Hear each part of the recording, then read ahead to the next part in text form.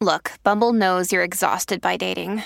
All the must not take yourself too seriously and 6'1" since that matters. And what do I even say other than hey? Well, that's why they're introducing an all-new Bumble with exciting features to make compatibility easier, starting the chat better, and dating safer. They've changed, so you don't have to. Download the new Bumble now. Hey, Sam. Hey, Sierra. So this is the third installment of our Head and Heart Work Conversations interview series. And this was one of the first ones we recorded. And honestly, Melissa Lozada Oliva, the guest this week, was one of the first people I thought of when we started brainstorming people to talk to in this interview process. And unfortunately, you were not a part of this interview. No, I wasn't. But Melissa and I had like a really fun, charming, enlightening conversation. And we talked about the connectivity of online dating, or like the false connectivity that it gives us, and the exhaustion potentially. We also talked about trying to like open why it's hard to make friends in your late 20s and 30s, and like how it's like really vulnerable to open yourself up to new people. We talked about the challenges of interracial dating and like how to potentially navigate that. And we also talked a little bit about writing, because that's how I know Melissa originally is from like the writing world. And yeah, I thought it was like a really fun, refreshing conversation. Yeah, absolutely. And actually, like, one of the things that I loved most about it, but I loved all of it. But one of the things I loved most about it was actually hearing you and Melissa talk about writing and your writing process, and just like hearing two really talented people who are passionate about their work and have been doing this work for a long time really talk about what it's like to sit down and write in different genres and different types of writing. Was just really fun. Like I feel like I don't get the opportunity to hear really talented people talk in that way, like just like conversationally about their experiences with like writing. Like it was Honestly, so fun. Yeah. You can't like get me in a Zoom call with a friend who has just published a new book and not let, I'm not going to not ask them about their writing process. For sure. Yeah. I think something that I really loved about this conversation, and the way I want to best preface it, is, Melissa is newly single. She's out there dating. And I was reminded like how wonderful and what a privilege it is to like have just simple conversations with people you love and respect about their head and heart work, about their journeys. And I think Melissa said some really poignant and thoughtful things that reminded me how much we love new perspective and how we are made better by other people processing their experience out loud. That's why we love writers. Sure. That's why we love artists. That's why we love podcasters, and I was really enriched by this conversation. So we hope you enjoy this conversation like we did with Melissa Lozada Oliva.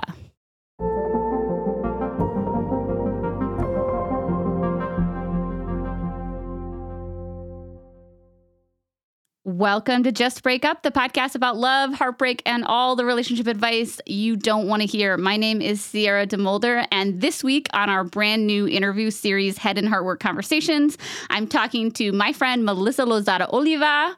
Melissa is a Guatemalan Colombian American poet, screenwriter, and co-host of the podcast Say More, whose pronouns are she, her.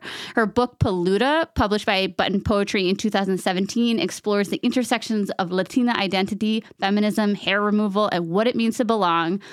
Her brand new novel in verse, Dreaming of You, is out now as of October 26th in 2021 on Astor House. I'll let her tell you more about it. I'm so excited to read it. But first, Melissa, thank you so much for being here with me today. Thanks for having me. It's so nice to be in a room with you virtually. I haven't seen you in years. I know. Yeah, years. You, the last time I saw you was like right before the pandemic shut down everything. Yeah. Melissa opened for us at our Brooklyn live show. I also love that I had like my very professional radio voice going on, and then I like, disintegrated into the teen girl fan of you that I am. Like, I'm so happy you're here. to have a professional voice more. I don't really have one. It's just like I'm going to read this now instead of like sounding like a total idiot, you know. Thanks so much for joining us. Like, we're so excited about this new interview series, and you were one of the first people that I thought of, especially in celebration of your new book, which we will talk about more later. But first, we're going to talk about some relationship shit. I'm so excited. First, like, how are you? I haven't seen you in a while. I know that it's a big year for you. It's a big year for everybody. Like, but how are you doing? I'm doing pretty well. It's been a kind of wild fall, and it's like the first fall that I've been single in New York since I moved to New York. So that is interesting. Is that hot or depressing or both? Like, is it? It's kind of like both. It's like something about this season right now really makes me want to like, I mean, I guess it's almost cuffing season, but it makes me want to like fall in love even more so than it did like in the spring. I am an autumnal bitch. Totally. Yeah, I know. Yeah. I'm like a New England bitch at heart. So that is interesting. Yeah. So there was a couple topics that like, so every once in a while, we ask our listeners for check-in topics or things that want us to cover. And also, we have this like private Facebook group in which our listeners like offer each other advice or like complain about things, which I don't comment on. I just like creep on. And one of the things that people have always been talking about lately, I think it's like the season, like you said, is just the troubles with online dating, that it's like this wonderful source of connection and also this necessary evil. And I posed that to you as something that we could talk about. And and it sounds like you have some thoughts about it. So first, like, what is your historical or present or whatever relationship with online dating? Well, I have some funny stories to tell. Online dating is really fun and weird. I feel like as soon as you like leave a long-term relationship, you're like really excited to get like back on the apps and like see what you've been missing and see how like the interface has changed and like what people are saying in their fucking bios. And so when I initially like became single, I was like, oh yeah, I'm like all over the apps. And then I don't know. I'm feeling very cynical about the apps right now because at a certain point they start feeling like I'm on like Grubhub or I'm like ordering food and like it's really, and I'm like, okay, I'm on here because I'm having this like specific human urge and now I'm being like algorithmed like faces that I seem to be attracted to, and I don't know, it's like too tied up in like capitalism for me right now. I don't know why I'm like saying capitalism like very vaguely, but also it's like it's weird to meet a stranger. It's very vulnerable. And like you have no one to vet. They have no one to like vet for them because you don't know them through a friend. And then like all of a sudden you find yourself on a date with someone who cuts his hair by setting it on fire and takes experimental anti-aging drugs. True story. And how old did he look? Like, was it like a Benjamin Button sort of situation or just like really nice skin? Oh my God. He could have been anywhere from 22 to, I mean, if he told me he was 22, I would have believed it, but he was 35. He was 35 and looked like very young, was so obsessed with not aging, was like. And how experimental are we talking? He like he was completely sober. Had never like smoked or tried a drug in his life because he's afraid of aging. But in order to take this drug, he had to shoot it up through a vein. And where did he get this drug? Like a doctor or like Grubhub or like a street corner? Like what are we talking about here? I can't picture it. Is it like mushrooms or is it like the toxic venom of the Peter Parker spider? You know what I mean? I feel like, yeah, somewhere in between that, like some kind of herbal thing. Well, he was like, I have a really low blood cell count because I'm about to go teach this philosophy class in China, and I need to get a physical. And it turns out I have a really low blood cell count, white blood cell count. And I was like, oh my God, like, do you have cancer? And he was like, well, it could be cancer, or it could be these experimental anti-aging drugs that I'm taking. Oh my God. I don't know how I would respond to that. Like, I would have, I don't know what I would have said.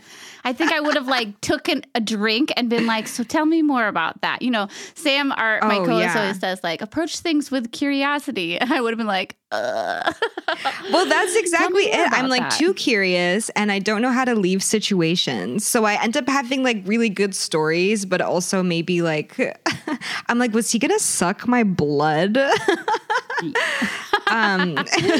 that's what I was like. It's either like some sort of medical mushroom or like, are we talking about like baby sacrifice? Like what is the scope of the experiment here? Yeah.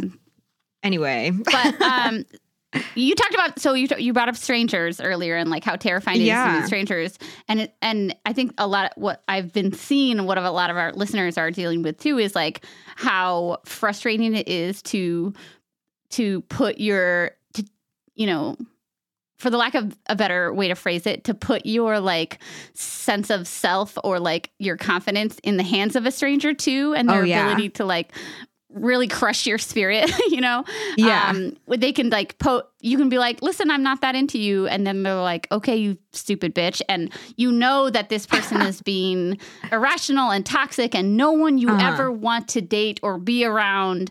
And yet also you're like, ow, I can't believe you called me that, you know? Right. Can I make you a sandwich? You know, that perpetual desire to like people please comes out with dating apps, particularly with strangers.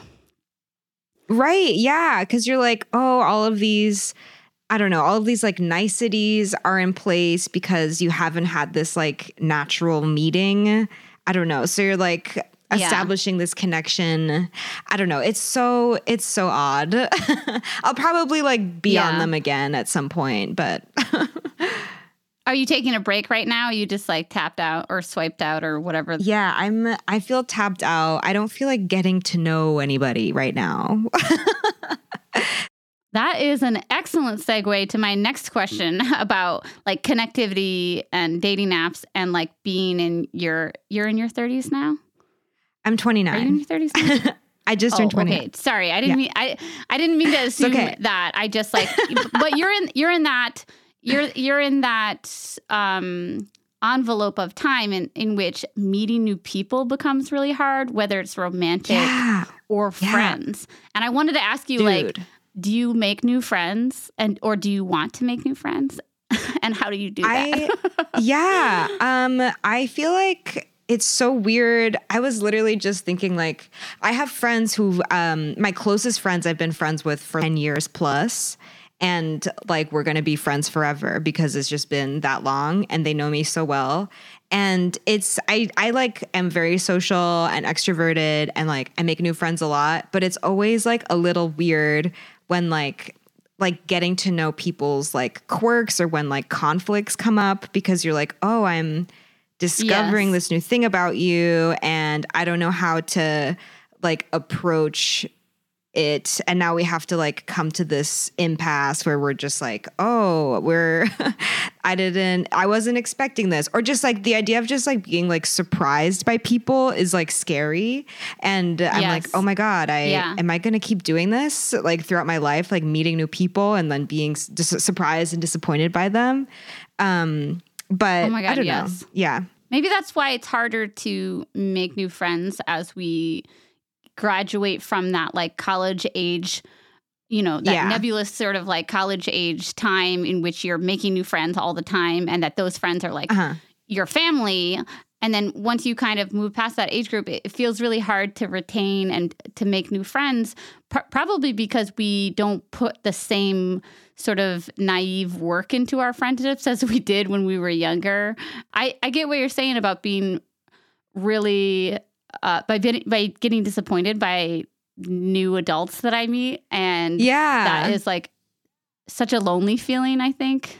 It is. It is. And you're just like, oh, I mean, maybe it's like a life stage where you're like, oh, maybe like this part of myself doesn't need to keep opening up, you know, and I can have the friends that I've had and trust the people that I trust and not be like, yes. Yeah. Because I keep, I don't know, I'm so, something about my personality like attracts people who are like weird. I don't know. Yeah. Yes, say more. Yeah, I think I just I'm curious and I ask a lot of questions, and then all of a sudden I'm like wrapped up in somebody who is like kind of like could be toxic or could be like like taking up space in a way that I didn't expect, just because like I'm attracted to like really like buoyant energies. Is that true in your relationships as well? Do you find yourself drawn to people who take up a lot of space? Okay, no. And that is like actually something I've been talking about with my therapist because yes, bitch. Yes, therapy. But I am like really I don't go for very like taking up space masculine people because I get very small around it and it scares me. So I end up going toward. Sorry, I'm laughing. I'm sorry. Didn't mean to cut. I'm laughing because I'm thinking about that fucking Instagram video that you made where it was like me trying to interact with somebody with a really intense masculine energy. Yeah. And you're like, yes. Yeah. Totally. And then you just like don't know. You just like fawn into this different person. Exactly. Relatable is all I have to say. I'm sorry to cut you off. No, thank you for saying that. Yeah. And it could be that I grew up in like a house of women and I just didn't have like masculine vibes around me. But like everyone I've dated has been this like soft boy. And it makes me feel very like tall and full and interesting and like confident. And then when I'm around someone who takes up more space, I'm like, But then like recently I've been like encountering people who are like not what I usually go for. And I think it's just because like I'm more confident in my life where I'm like, oh, I can be like my full self around all different sorts of people. So like I think. And so it was this like weird defense mechanism where I was trying to like, I don't know, like not be around people who made me feel small. But then in that I was like not letting myself grow, you know? Yes, totally. And I love that you brought that up. It's very relatable to me and to actually like a family member who uses those exact sort of words about talking about finding partners that didn't challenge her to be that bigger, authentic, stronger version of herself. Like, she could just be as strong as she needed to be because they like didn't challenge her at all or whatever. Can you say like anything more about so when you must feel like a little triggered.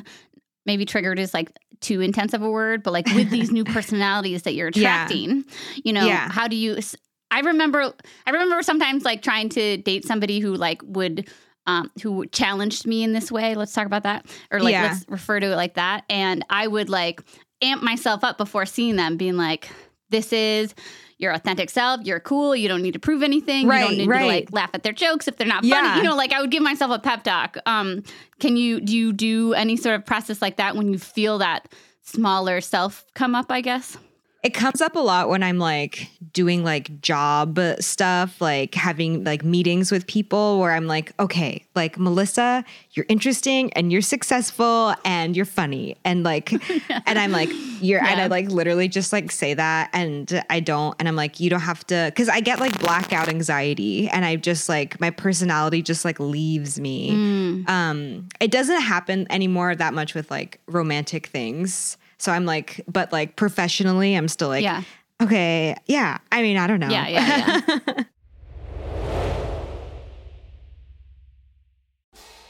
Y'all, as a self-employed person, as a mom of a toddler, I am always struggling with finding time to manage my finances. At the end of a busy week, the last thing I want to do is spend time budgeting all of my expenses or tracking down customer service teams to cancel old subscriptions I no longer use. But now I use Rocket Money, and it does all of that for me. Rocket Money is a personal finance app that finds and cancels your unwanted subscriptions, monitors your spending, and helps you lower your bills so that you can grow your savings. With Rocket Money, you have full control over your subscriptions and a clear view of your expenses. You can see all your subscriptions in one place, and if you see something you don't want, Rocket Money can help cancel it with a few taps. I love how the dashboard shows me this month's spending compared to last month, so I can clearly see my spending habits and check myself if needed. Plus, they'll help me create a custom budget and keep my spending on track. Rocket Money will even help try to negotiate to lower your bills for you by up to 20%.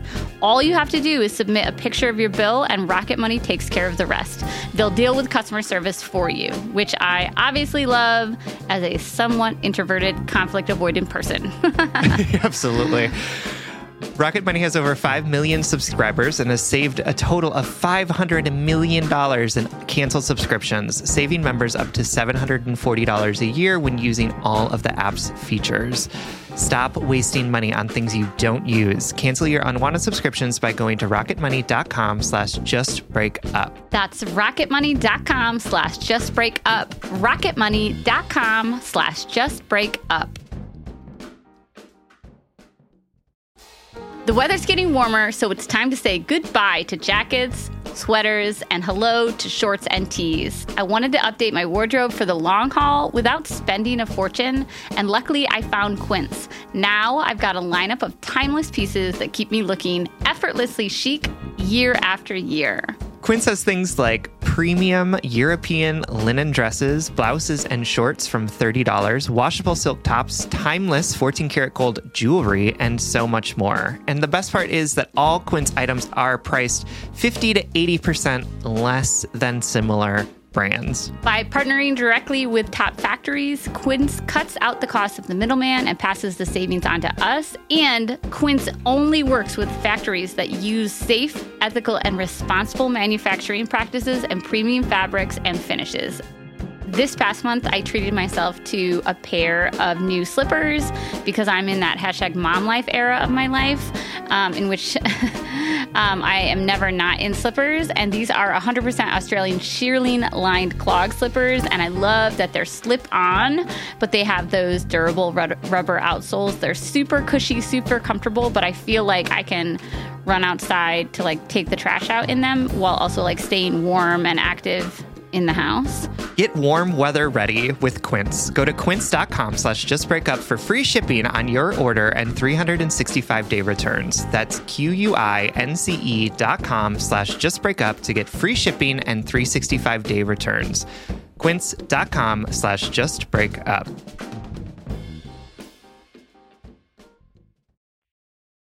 Another thing that our listeners have been asking us to touch on is the experience of interracial dating or interracial relationships and potential like tokenism that happens in those relationships.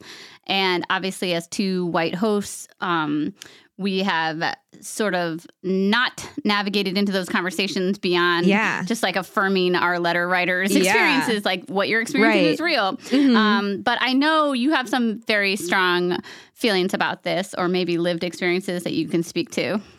Yeah, totally. I think I'm still like processing, what it means to date someone who didn't grow up the way that I did, doesn't look the way that I do. Because I generally have only dated white men.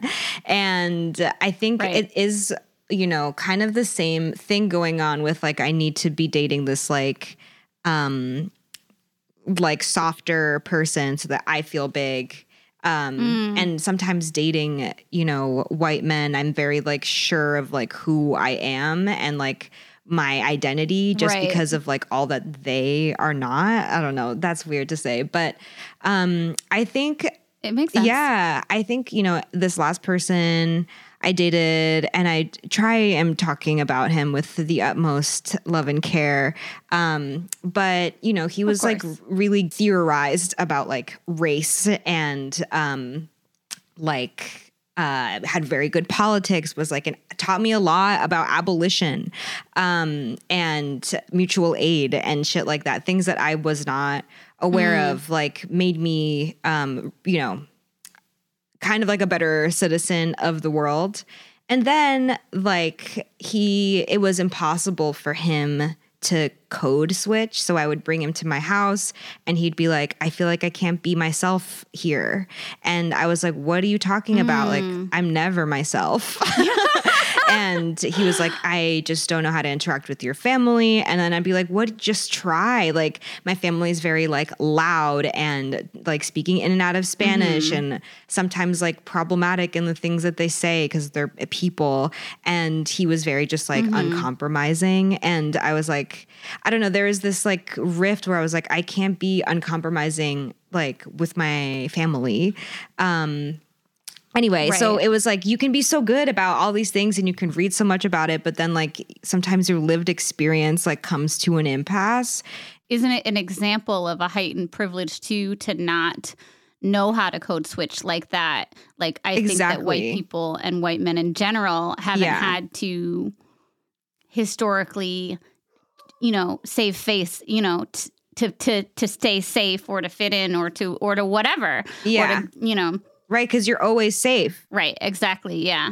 And it's also another interesting thing that I think, like, Sam and I talk about as white people, as white hosts, too, that, like, we can, what I have seen in my academic spaces is that it's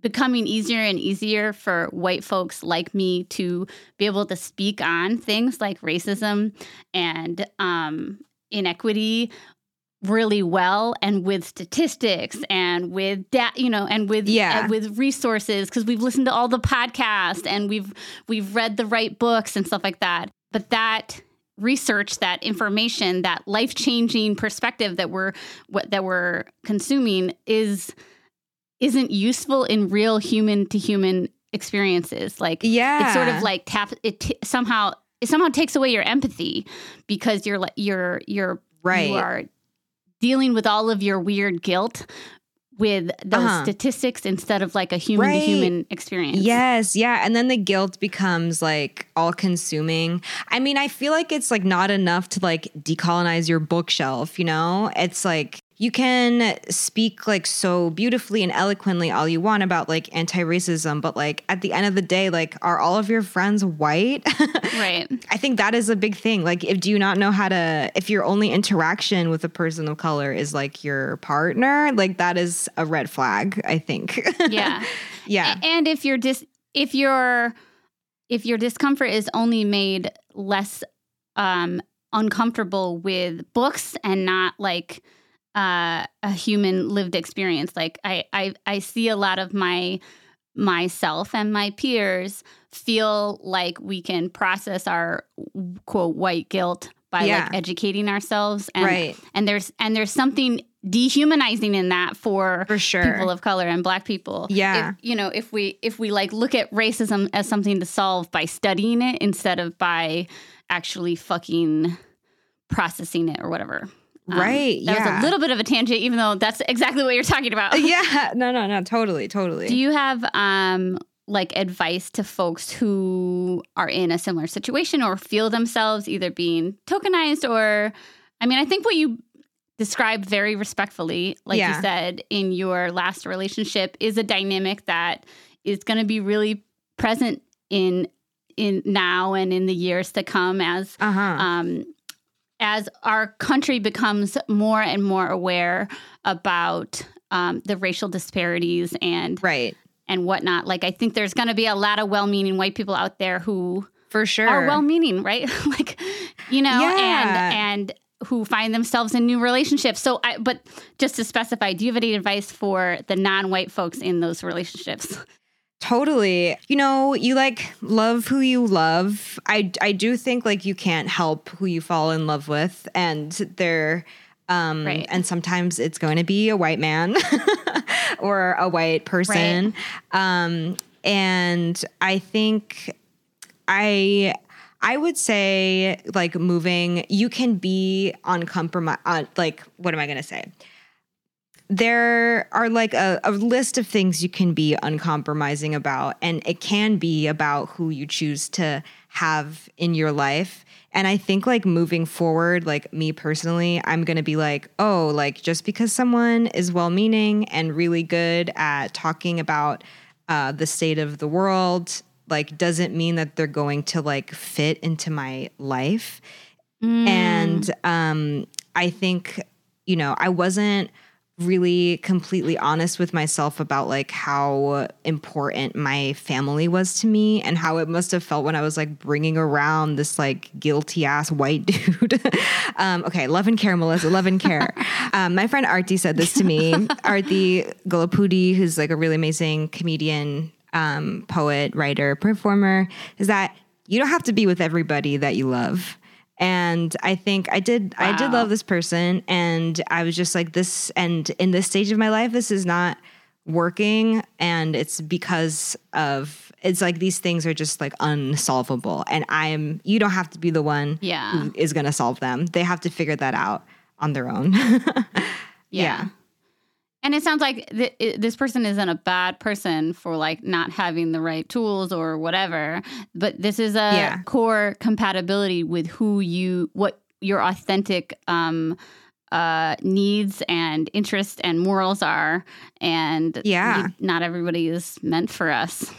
Yeah, exactly. And I also like loved this person. Like I wrote so many poems about this person, but also then I was like, my love is a spell and I'm going to feel the same. I'm going to love everybody the same way. That is fucking, yeah. Oh, I love that. I love thinking that way. Yeah.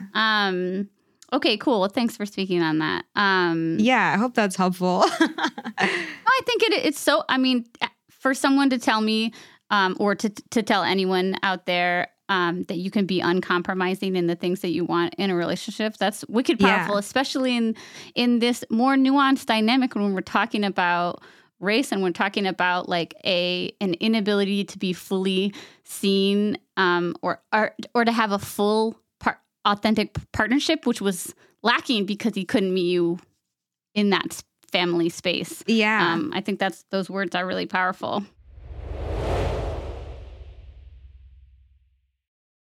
Couple questions, random questions that have nothing to do with what we're talking about. One is, what is a piece of relationship advice that you used to believe or like ascribe to, but that you no longer believe or no longer find useful? So I've been having some trouble about like, I still don't know whether or not like playing hard to get is important. And like my mom is always just like, don't be so desperate. Like, like she's like, let them come to you. And then like, I really try to like be cool. And then, you know, my anxious attachment style like comes through. So I feel like I don't necessarily believe in like being cool. I believe in like stating what you want like right away. But I also feel like part of being cool is like actually being cool. And I'm like, oh, I'm not like, it's not necessarily like I'm like someone will come to you if you're really like caught up in yourself and your life and how well you're doing, and not if you're like, love me now. And by being cool, you mean being secure in yourself. Exactly. For us anxiously attached people. I know. Help. Yeah. It's fun. It's very different. I am now married to a secure person, and it is like a whole new fucking frontier. Yeah. You're like, wait a minute, you're not going to break up with me if I don't do the dishes? Like, or our relationship isn't threatened every time we have an argument or something. It's a bizarre new world. So tell me a little bit about your new book. Yeah. So My book, Dreaming of You, is a novel in verse, but I originally wrote it kind of like as this rock opera. That was how it was banging around in my head because I wanted all of the poems to like sing on their own. So they all do, but they all come together and tell a story. And the story is a young poet whose name is Melissa, brings Selena Quintanilla back to life through a seance, and there are disastrous consequences. And it's kind of all about like celebrity worship and what happens when you put somebody you love, whether it is like a romantic person or of someone you're a fan of, on a pedestal. What happens when they disappoint us? Redemption, complicated relationships between women, and mourning and grief and how we're all like haunted by intergenerational trauma. Yeah. Cheers. Yeah. Was it, first of all, I have to say the cover is so good. Thank you. The cover is just perfect. I hope you love it. I'm obsessed with it. It's such a dream come true. I mean, I'm such a fan of Polly Knorr, who illustrated it, and her whole thing is she's this like amazing English illustrator, and her whole thing is women and their demons. And we have the same agent, and I didn't know, and I was like, please make this happen. And I just got so lucky and it happened. Perfect. It's just like, I can't believe it. Looks so good. It looks so good. And it also looks like it's so you. Yeah. Like I could have handpicked that out of a bunch of like blind test covers for a cover for you. I just love it. And tell me a little bit about the writing process. This is just like a little fun writing segment, like not about relationships, because I used to be a writer once upon a time, but it must be so fun to write a series of poems in conversation with one another like that. I love themed books and themed poetic manuscripts because of that reason. But this is like one-upping that to write a whole like novel in verse. Yeah. What was the process like? It was pretty difficult because I mean, even the plot is like crazy and it's like in 4 parts. I had a lot of trouble with it, and it also was like born of this like tiny little idea I had of like a zombie Selena coming back to life and going to a Halloween party and everyone is dressed as her, but she's the most authentic one. And then I was also writing all of these love poems, and they kind of both seemed to be doing this like same thing where I was like worshiping somebody impossibly. And I just had to, I was like, the biggest thing was like, all right, Selena is a zombie, but how did she come back to life? And then that, I had to have all these intentions behind that. And of course there are consequences. Yeah. I had a lot of help from my program at NYU and my professor, Matthew Rohr, who was like, let's get freaky with it, like rock operas. And I was like looking at the rock operas of my youth, which are like My Chemical Romance and Green Day and The Killers and the literary, very literary. So I just, it was a big, it was like hell and heaven.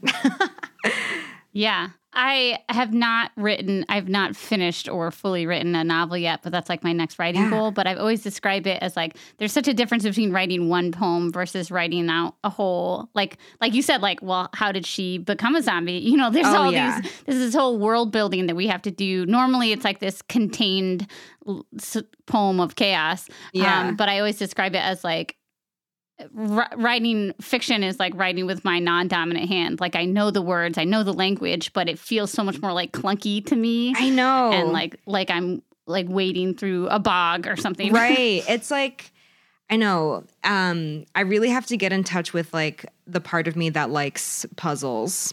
I love that. That's great advice. Yeah.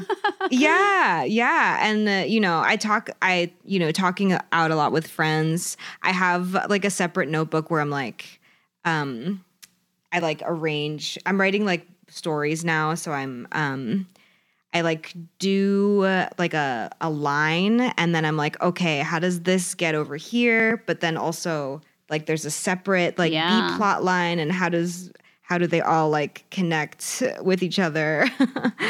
That's fascinating. I cannot wait to read it. Thank you. Just pretend you're not here for a second. Melissa is definitely one of my top 5 favorite writers that I have encountered through the spoken word community. That's where we came up to, like we met in the spoken word world. And so if you're interested in like what Melissa used to be like, 5 years ago, you can find her on YouTube. But I love all of your like spoken word poems. Thank you. I loved your book, Paluda. And I can't wait to check out your new book, Dreaming of You. You can get it now, I'm guessing, like everywhere. Places where you get books. Okay, so before we say goodbye, every episode of our primary show, we do a blind date segment where we tell our listeners something we love that we want to set them up with. And this week I'm going to ask you for a blind date. Can I do 2 things? Yes, of course. Oh my God. Okay. I need love to love, make sure I'm getting... Yes. So the first thing is a book, and it is called Objects of Desire. Let me just by Claire Sestanovich. And these stories like really helped me. I just really love them because they just helped me like write fiction, and all of it made me realize that like things happening in the background should always be like helping tell the story too. So like all of the descriptions that are going around when people are talking like have to do with like the character's interior, and they're just like really heartbreaking, beautiful, simple stories. Objects of Desire. So good.